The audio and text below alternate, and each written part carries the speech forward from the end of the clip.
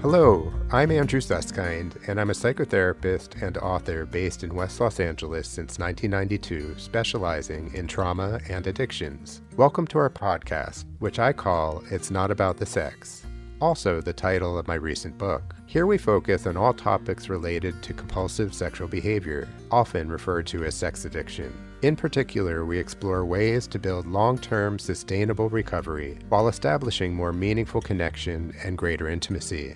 Our intention is to offer fresh viewpoints, brand new perspectives, and practical user-friendly tools toward living a more deeply connected life. Let's get started. Hey, Sue.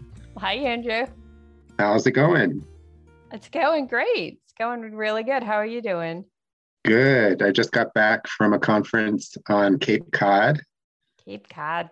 Cape Cod, that's right. You've you're been neck away. of the woods. You've been away for a little bit, so it's nice to regroup here, reconnect. Yeah. No, I think that as we all need, we need that recharge time. And going back to Massachusetts was really like not only a recharge, but like a reunion, actually. Yeah, it looked like I was super jealous of you going back there. It would have been really fun to be a part of that, but I'll have to live through you a little bit and hear your stories. Well, you were definitely there, but we can't always all be together. But next time we'll try and make it so that all of us can be together. That would be fantastic. Yeah, the whole college experience. The big chill. That's right, for sure. So I think that when I went back to Boston, I really went to see our friends. That was like my primary reason. And there was a conference in Hyannis, which for those who don't know the geography back there, is kind of like in the middle of Cape Cod, more or less. But the Kennedys spent their summers there. Oh, yeah, they got a compound there. Exactly. And there's a lot of memorabilia that goes along with the Kennedys. And there is a conference called the Cape Cod Symposium for Addictive Disorders. And so I presented there, which was fun. And the presentation is really a variation on what I've been doing quite a bit this year, which is the opposite of addiction is connection. Interesting. Yeah. So was it all recovery? I mean, all different addictions? Yeah, it was all addictions. I think there was a more of a dominant energy towards substance issues. But there was definitely talk and focus on process addictions as well. But what I wanted to do today is to actually talk about the presentation, not so much in detail, but I wanted to just have a conversation about this because it's something I've been turning over for a while now. And I think that the expression, the opposite of addiction isn't sobriety, the opposite of addiction is connection. It actually comes from a TED Talk. Did you know that? Yes. Yeah. And the TED Talk was given by a British journalist named Johann Hari. And I recommend to all our listeners to check out the TED Talk. It's really well done. Less than 15 minutes, I'm pretty sure. And, I know that in my own recovery and in the recovery of my clients, connection is really everything. It's so much of what keeps people on track. So I've always resonated with this quote. And on the flip side, I know that when I disconnect, I always feel wobbly. I always feel unsteady. And, in nervous system terms, I feel dysregulated, right? Sure. So there's another expression, speaking of nervous system, that says we're biologically wired for connection, right? We're biologically wired for connection. So Sue, any clue what that really means? Well, I think it's just one of those things. I don't know, maybe it's part of Maslow's triangle there. Like one of the things we actually need is comfort and support and, that connectiveness that is part of who we are biological. So I'd assume it would tie in with that need in order for survival to have that connection. That's a great word, survival, because like 25, 30 years ago, we didn't know that connection was really a necessary survival strategy. That intuitively, many of us lean in the direction of connection, right? We really want connection.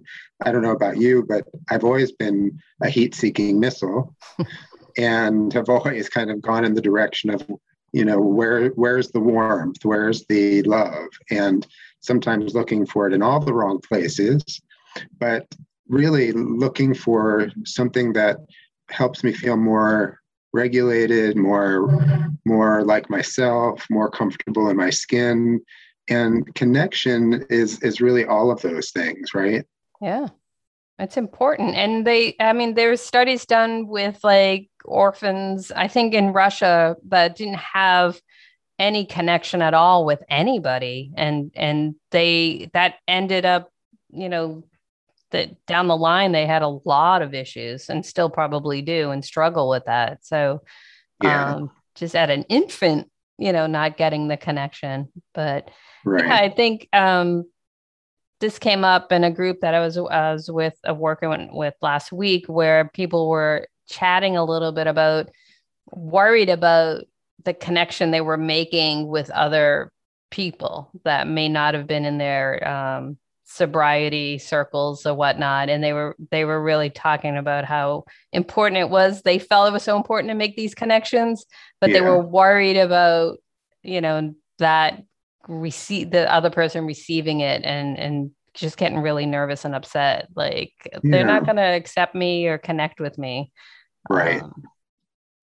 And going back to what you just said about orphans, we are talking about attachment patterns and attachment styles. So when we talk about attachment, we're really talking about the idea of how connected did we feel to our caregivers as we were unable to care for ourselves, right? How safe did we feel? Could we depend on people to be consistent with us? Was love unconditional? Was acceptance unconditional? So all of those things set patterns that we know nowadays create different ways of trying to connect or not, right? Some people really are good at disconnecting. Some people are really good at connecting. But I think what your group was referring to, and this is so great that they're even talking about this, because it's not easy to identify this, is what connections are really going to be nourishing and helpful to their recovery, and what kinds of connections are going to be either toxic or depleting and possibly sabotaging their recovery. So it doesn't matter what stage of recovery somebody's in, it's more a matter of, can you be aware of when a connection is really going to nurture you, or is it going to be a barrier for you? Right. Yep. Yeah. There's so many different levels to look at, but awareness is key. I'm finding out in all of this thing we call life and humanity. That's for sure. That's for sure.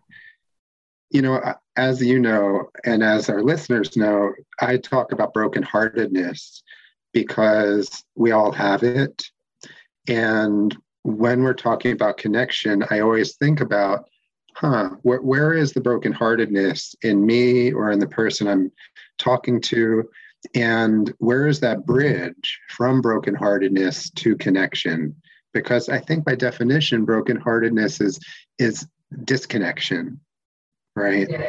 And I was lucky because in my childhood, I had both my grandmother and my dog, who were my touchstones, right? They were so full of love, so unconditional, so consistent in my childhood, that they gave me something to really depend upon and internalize and take with me wherever I go. The problem is not everybody has that. That you can ask yourself, listeners, you can ask yourself,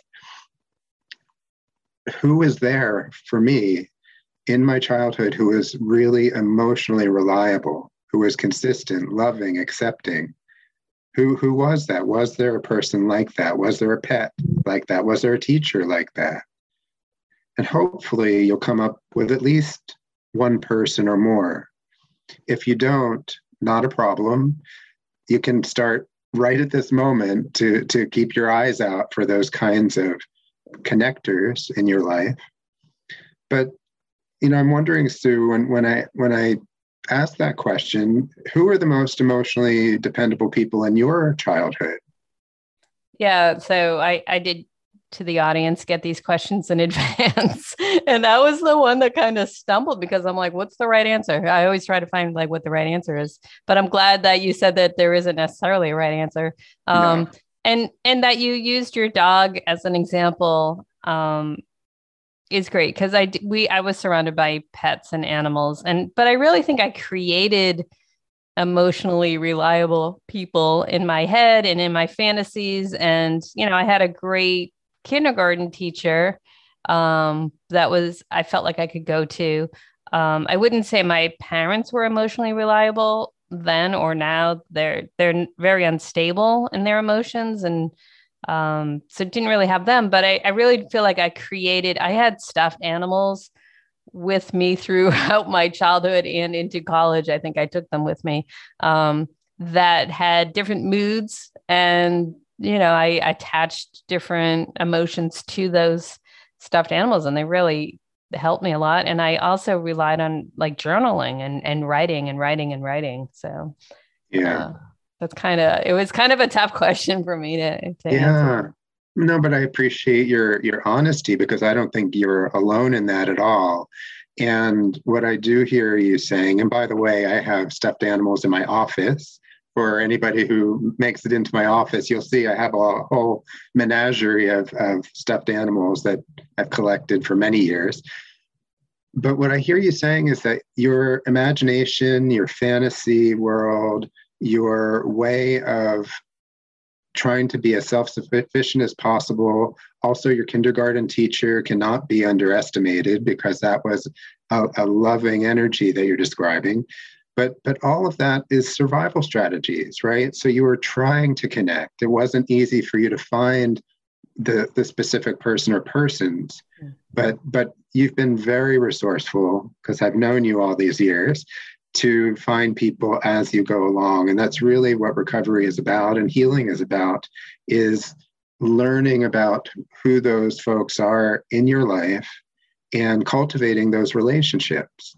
I mean, when you do find those people, I think you feel like you have that connection with someone, where you can just, even if you had just met them, that energy is so authentic that it's just a good feeling when you do make those connections. And, going to college, like you just mentioned, the reunion, we had really great connections in that group. And yeah, I mean, of course, you and I have been connected for 35 years or so, but it's a good feeling when you find that. So just being aware of it and in tune with it is really helpful.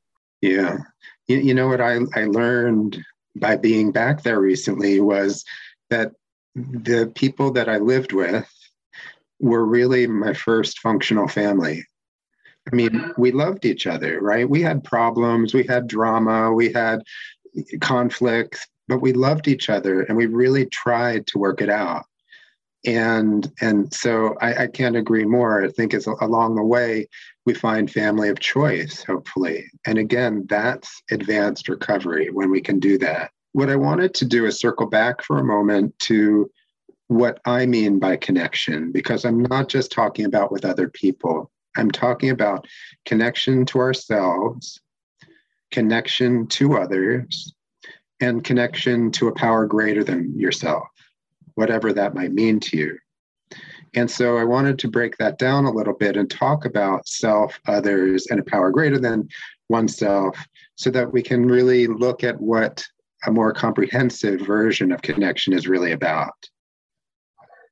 So connection to self is really starts for me, because this has been my focus for a while, is feeling comfortable in my own skin, feeling the fullness of who I am, to have the capacity to really live life fully, right? And what we call regulation, feeling more regulated, which is a nervous system term for, feeling a sense of calm, peace, and grounded within my system, within my body, right?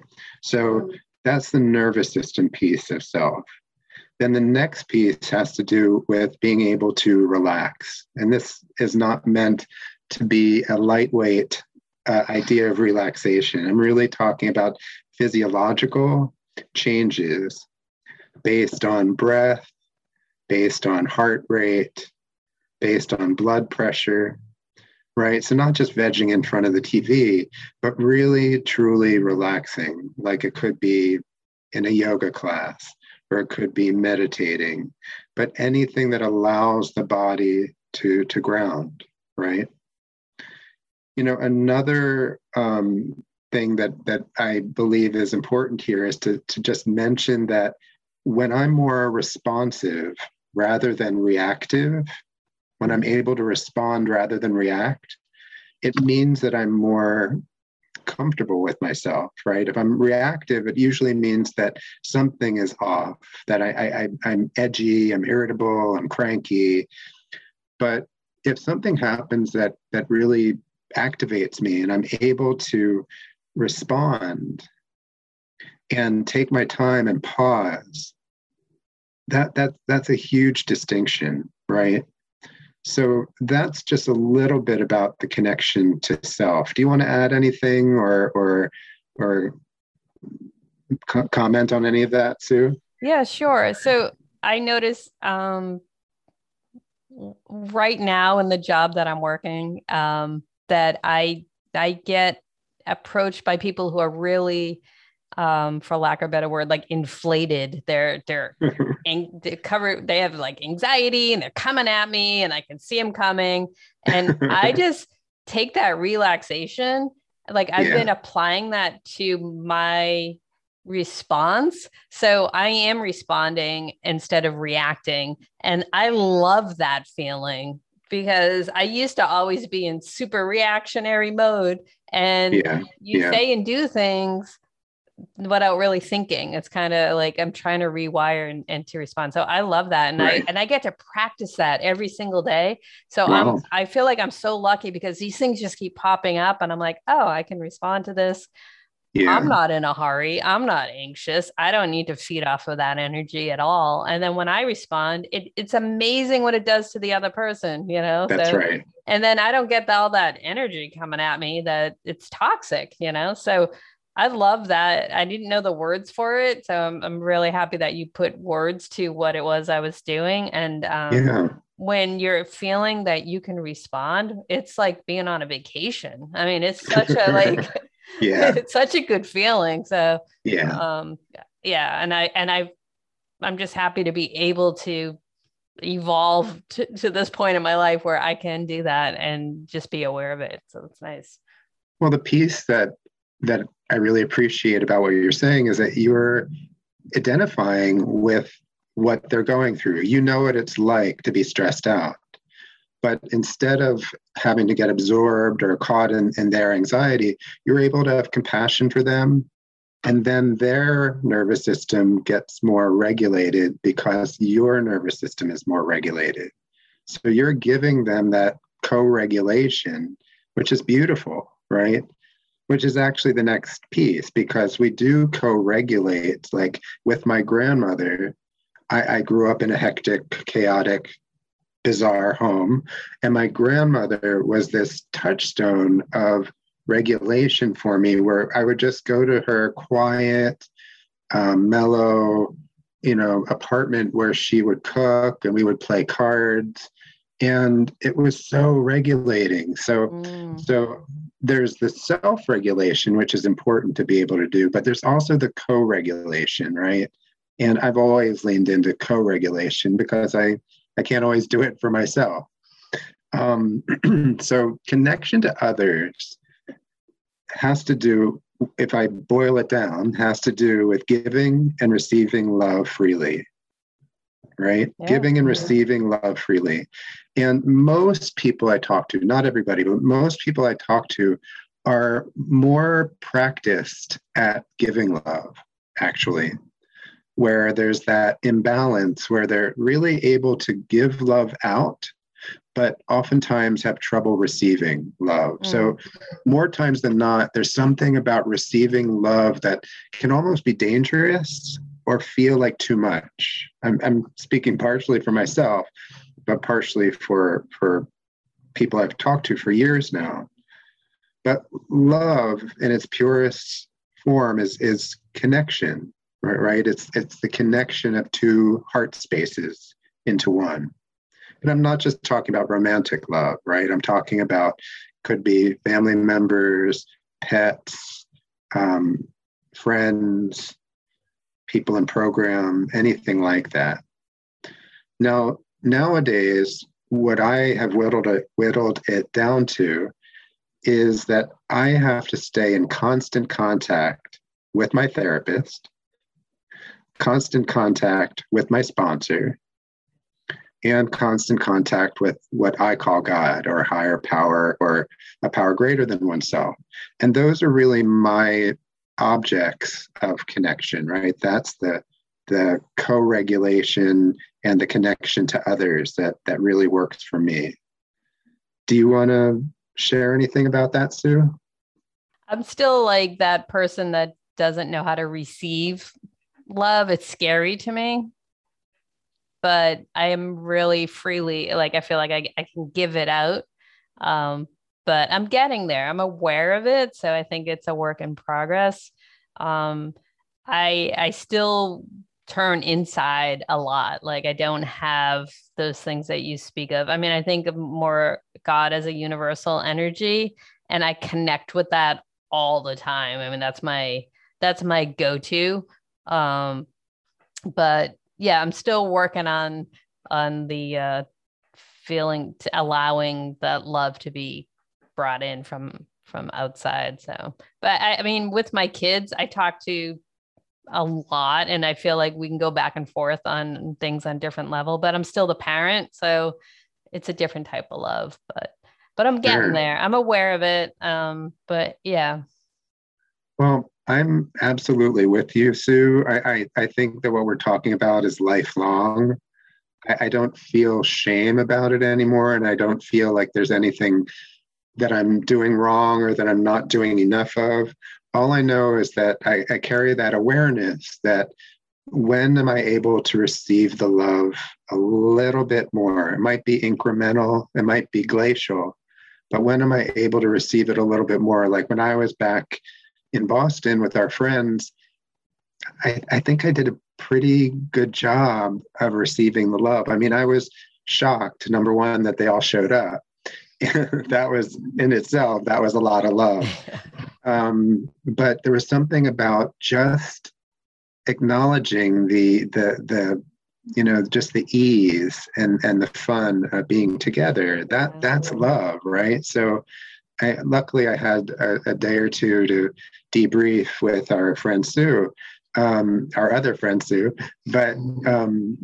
but yeah, I do believe it's lifelong, and it comes in different shapes and forms, and we stumble and fumble, right? But as long as we keep trying, that's what really matters the most. Yeah, for sure. So, Andrew, how does emotional sobriety fit into all of this? I'm glad you asked. Part of emotional sobriety is really kind of grappling with why we're here, right? It's looking at purpose, right? What am I doing here? It's about purpose. It's about meaning. It's about having the capacity to ask the bigger questions and to wonder, do I have something bigger than myself that is in front of me? For me, I've come down to the idea that relationships and growing relationships and helping others grow their relationships is really why I'm here. And one thing I'll say about emotional sobriety is that we can't really work on emotional sobriety unless we have basic sobriety. So whether that's sobriety from alcohol and drugs, whether that's sexual sobriety from compulsive sexual behaviors, emotional sobriety can't even begin until those basic so-called destructive behaviors or problematic behaviors are out of the way, right? So the starting gate is once you've gotten sober, clean and sober, or whatever you've done to define what your sexual sobriety is. So emotional sobriety is a funny term. I think it goes along with emotional resilience. And I think it goes along with the nervous system and being as regulated as possible most of the time. And we'll come back to what that means, regulation, dysregulation. But emotional sobriety in its purest sense is what we were talking about before. How can I be absolutely comfortable in my own skin? How can I be peaceful, calm, and grounded more of the time? And how can I hold what life has to offer? How can I live life fully? And how can I be as fully myself as possible? That's what I consider to be emotional sobriety. Wow. You like that?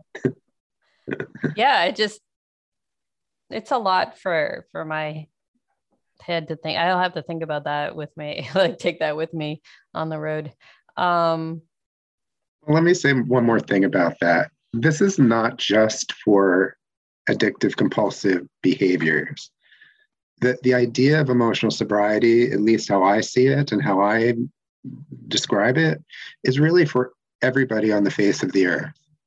Not to sound too grand, but emotional sobriety, or we could call it emotional resilience, is really the pinnacle, kind of like what Maslow's hierarchy talked about. It's like self-actualization.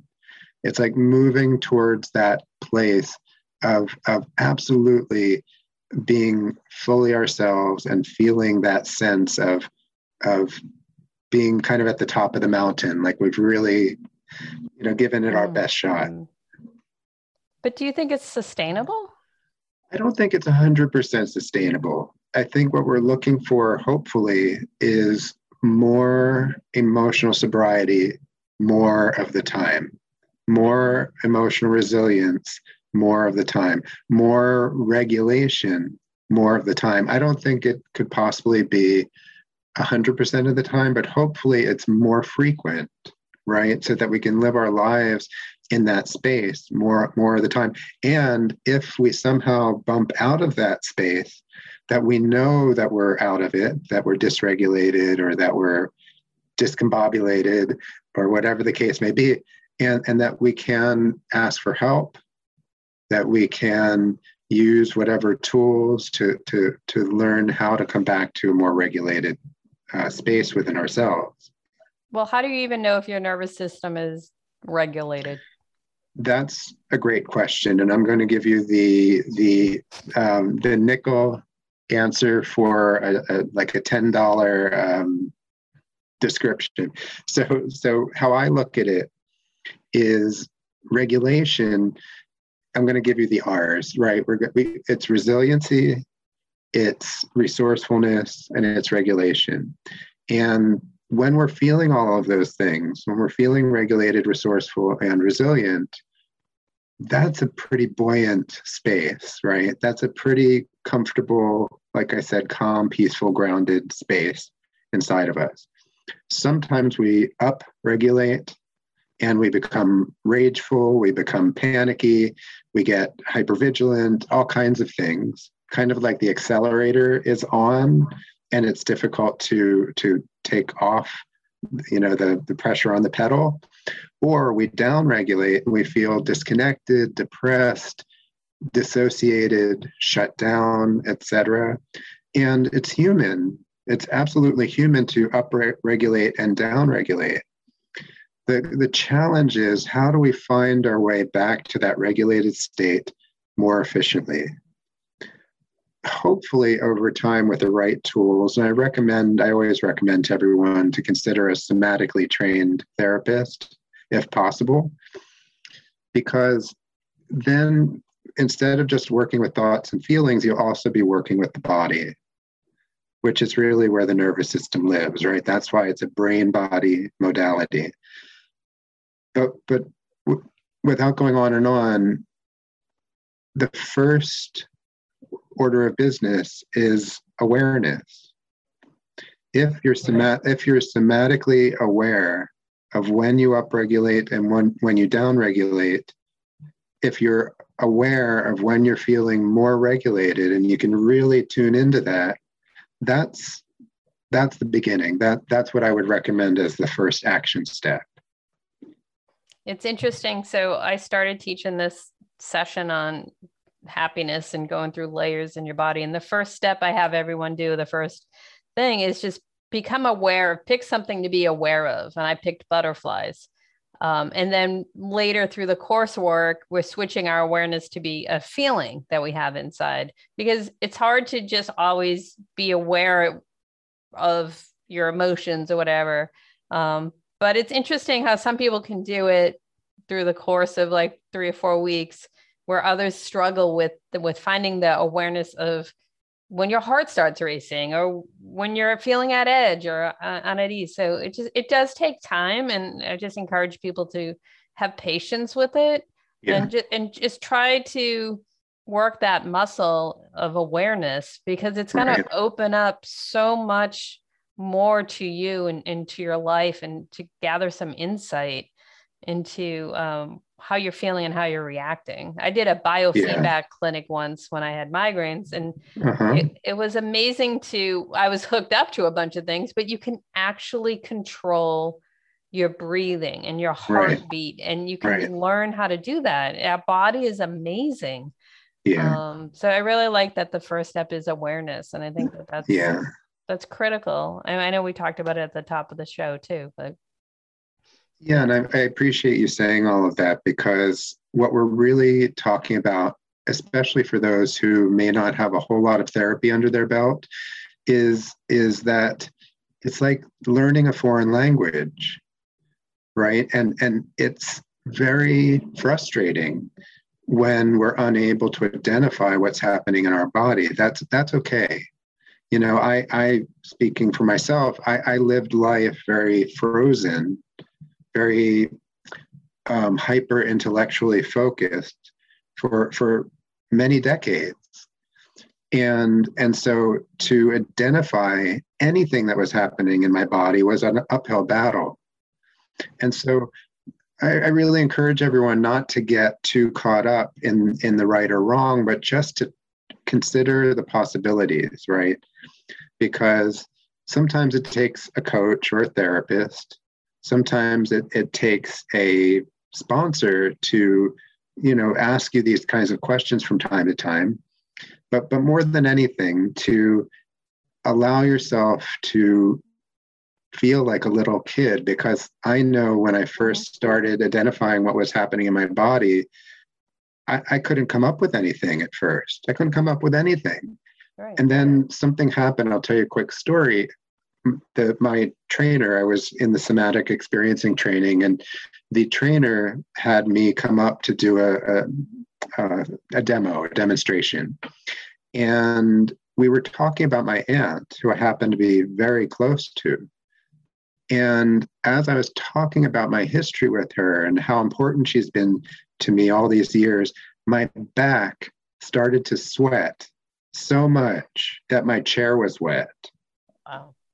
And all I can say is that was actually a very pleasant release, because I was holding in all of that love and admiration and sense of gratitude that I have for that relationship.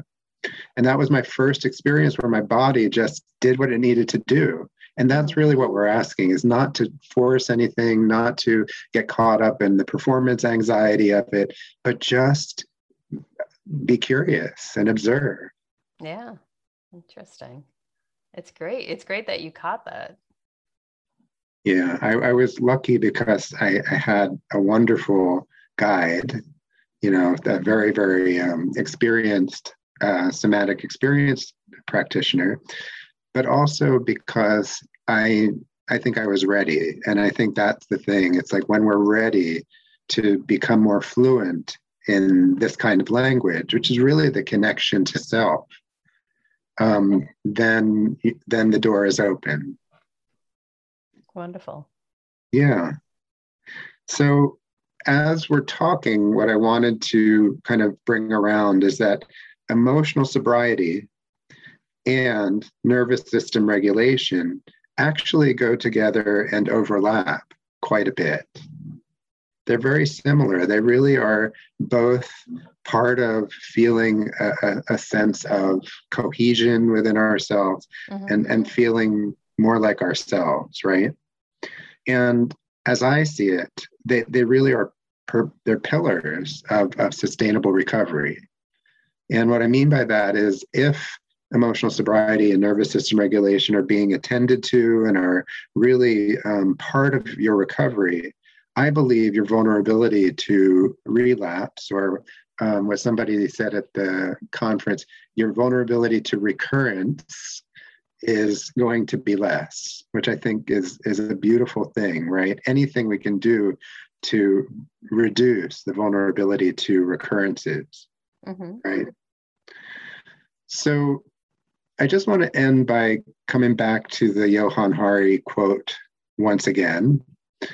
The quote goes like this: the opposite of addiction isn't sobriety. The opposite of addiction is connection.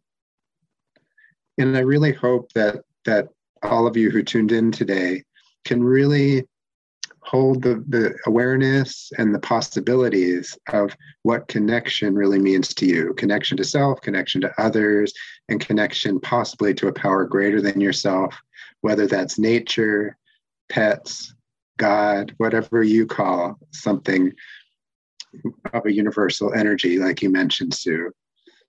And I've really had fun sharing about this because I've been percolating for quite a while, like a year or more, on this particular topic, and we've never had a chance to talk about it on the podcast.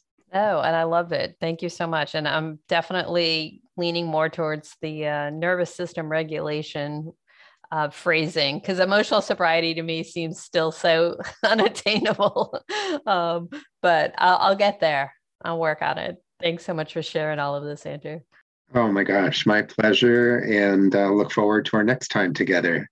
Thank you for listening today. It's always great to share this time with my colleague and friend, Sue Merlino, and discussing this topic, the opposite of addiction is connection. Be sure to give us a 5-star rating on iTunes, or please share our podcast on Spotify. And if there are topics you would like us to discuss in the future, please just let us know. I look forward to you joining us on future podcasts, and thanks again for being with us today.